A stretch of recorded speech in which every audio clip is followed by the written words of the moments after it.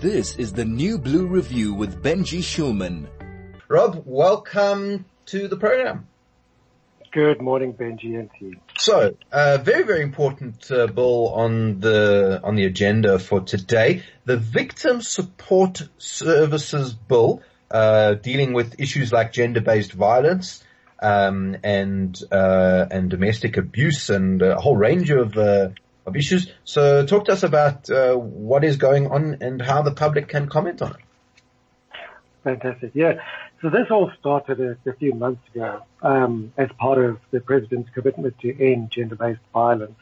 There was a protest sometime back, I think it was almost a year ago, and people went to Parliament and requested and demanded, actually, a few things and plans of action that government and Parliament should take.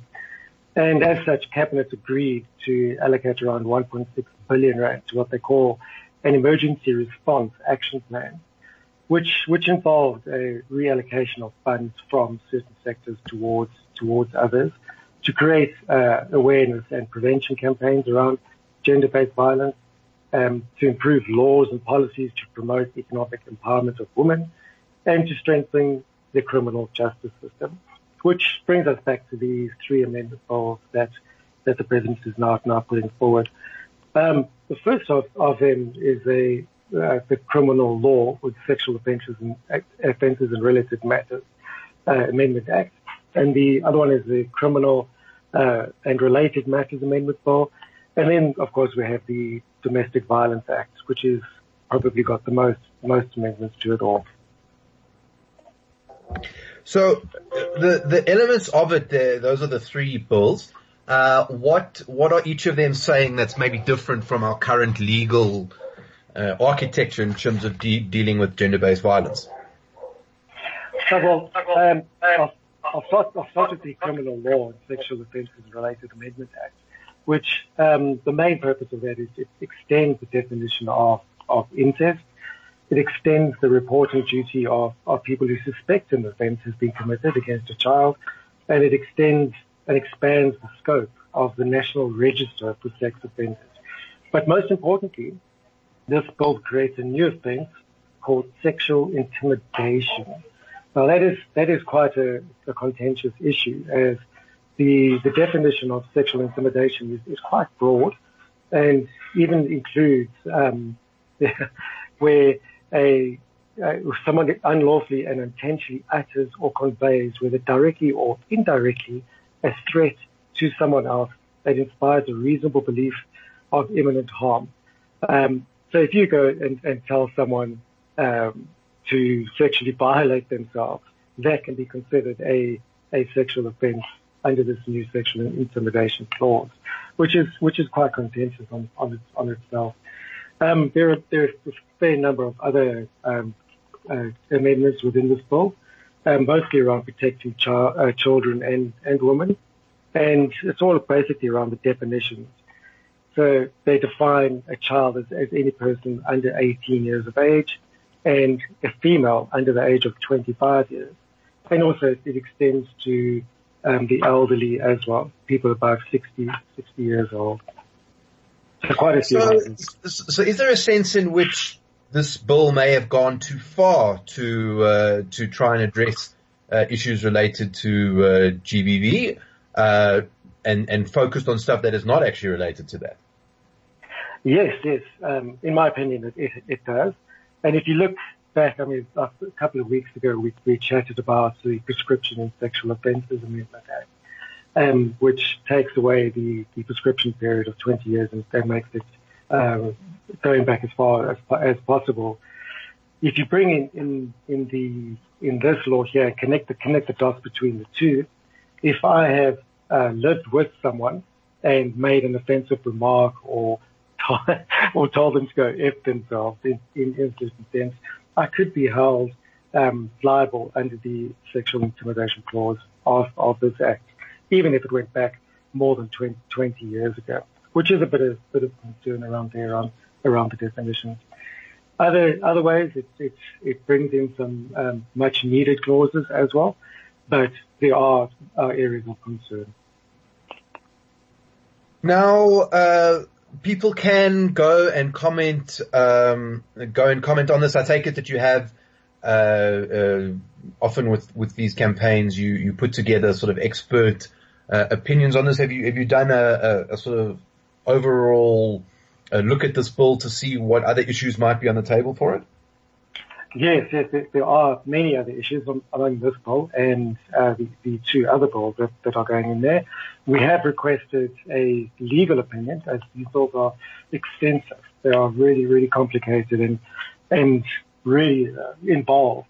Some of them, the one is up to 36 pages in heavy legal speak, and the other one is 32 pages. So they definitely require a legal person to go over them and just summarize them for public consumption.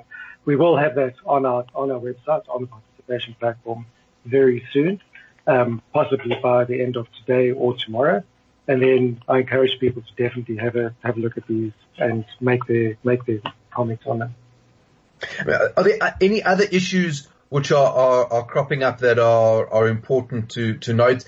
I'm assuming that there's quite a lot of positive stuff as well, because there have been some gaps in our law for a while around some of these gender-based violence issues. Yes, there are. So if you look at the other bills, which one is it? The Domestic Violence Act is a great piece of legislation there. It expands the definition of domestic relationships to include dating, traditional relationships, active or perceived romantic, intimate or sexual relations of any duration, and caters for any abuse or acts of violence or intimidation that happen within those situations. It also allows for complainants to apply for protection orders online, so they don't have to go to a police station or sneak around or so. It makes it much easier for them, and a record will be kept of all the perpetrators' past protection orders, so you can build up a history of sexual offenders. The other bill also proposes that there be a public viewable sexual offenders list. So that's a great amendment, I think. However, there are concerns around that as well, as regarding the definitions of what constitutes a sexual offense, especially when it comes to verbal abuse being considered a sexual offense. The one important, is actually two important parts about these bills. And the one proposes that if someone has knowledge or reasonable belief or suspects an act of domestic violence has occurred and fails to report it, they can be fined or even imprisoned. And the other is that this act, the criminal, which one was it? The Domestic Violence Act, removes the ability to withdraw a charge where bodily harm or where threatened with a deadly weapon.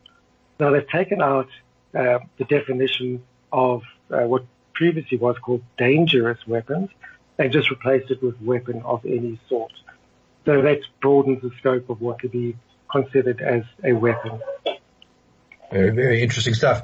We're talking today to Rob Hutchison about new bills in Parliament, particularly to do with victim support and sexual offences. We're going to take a short break. We'll be back just after this. This is the New Blue Review with Benji Schulman. Back with 101.9 Chai FM, talking to Rob Hutchison from Dear South Africa on a new sexual offences bill that is being put through into Parliament. Rob, if people want to go have a look at this one, sounds like you've got to do a little bit of extra homework, a bit of extra reading, sort of get a bit of deep diving into this. Where can they go and what can they see? It'll be up on our website, dearsouthafrica.co.za, very shortly. And yeah, as you mentioned, this is a very complicated set of amendment bills. It's actually three amendment bills put out together. So yeah, they are very extensive. People need to actually read them, see how they interlink to each other. We will provide a summary on each, and that will be on our website, dearsouthafrica.co.za. Well, there you go. Go have a look. As I always say, morning coffee and comment on a parliamentary bill. That's a habit we should all be getting into as South Africans. Rob, thank you so much for joining us. Have a great week. Thank you, and to you too, Benji.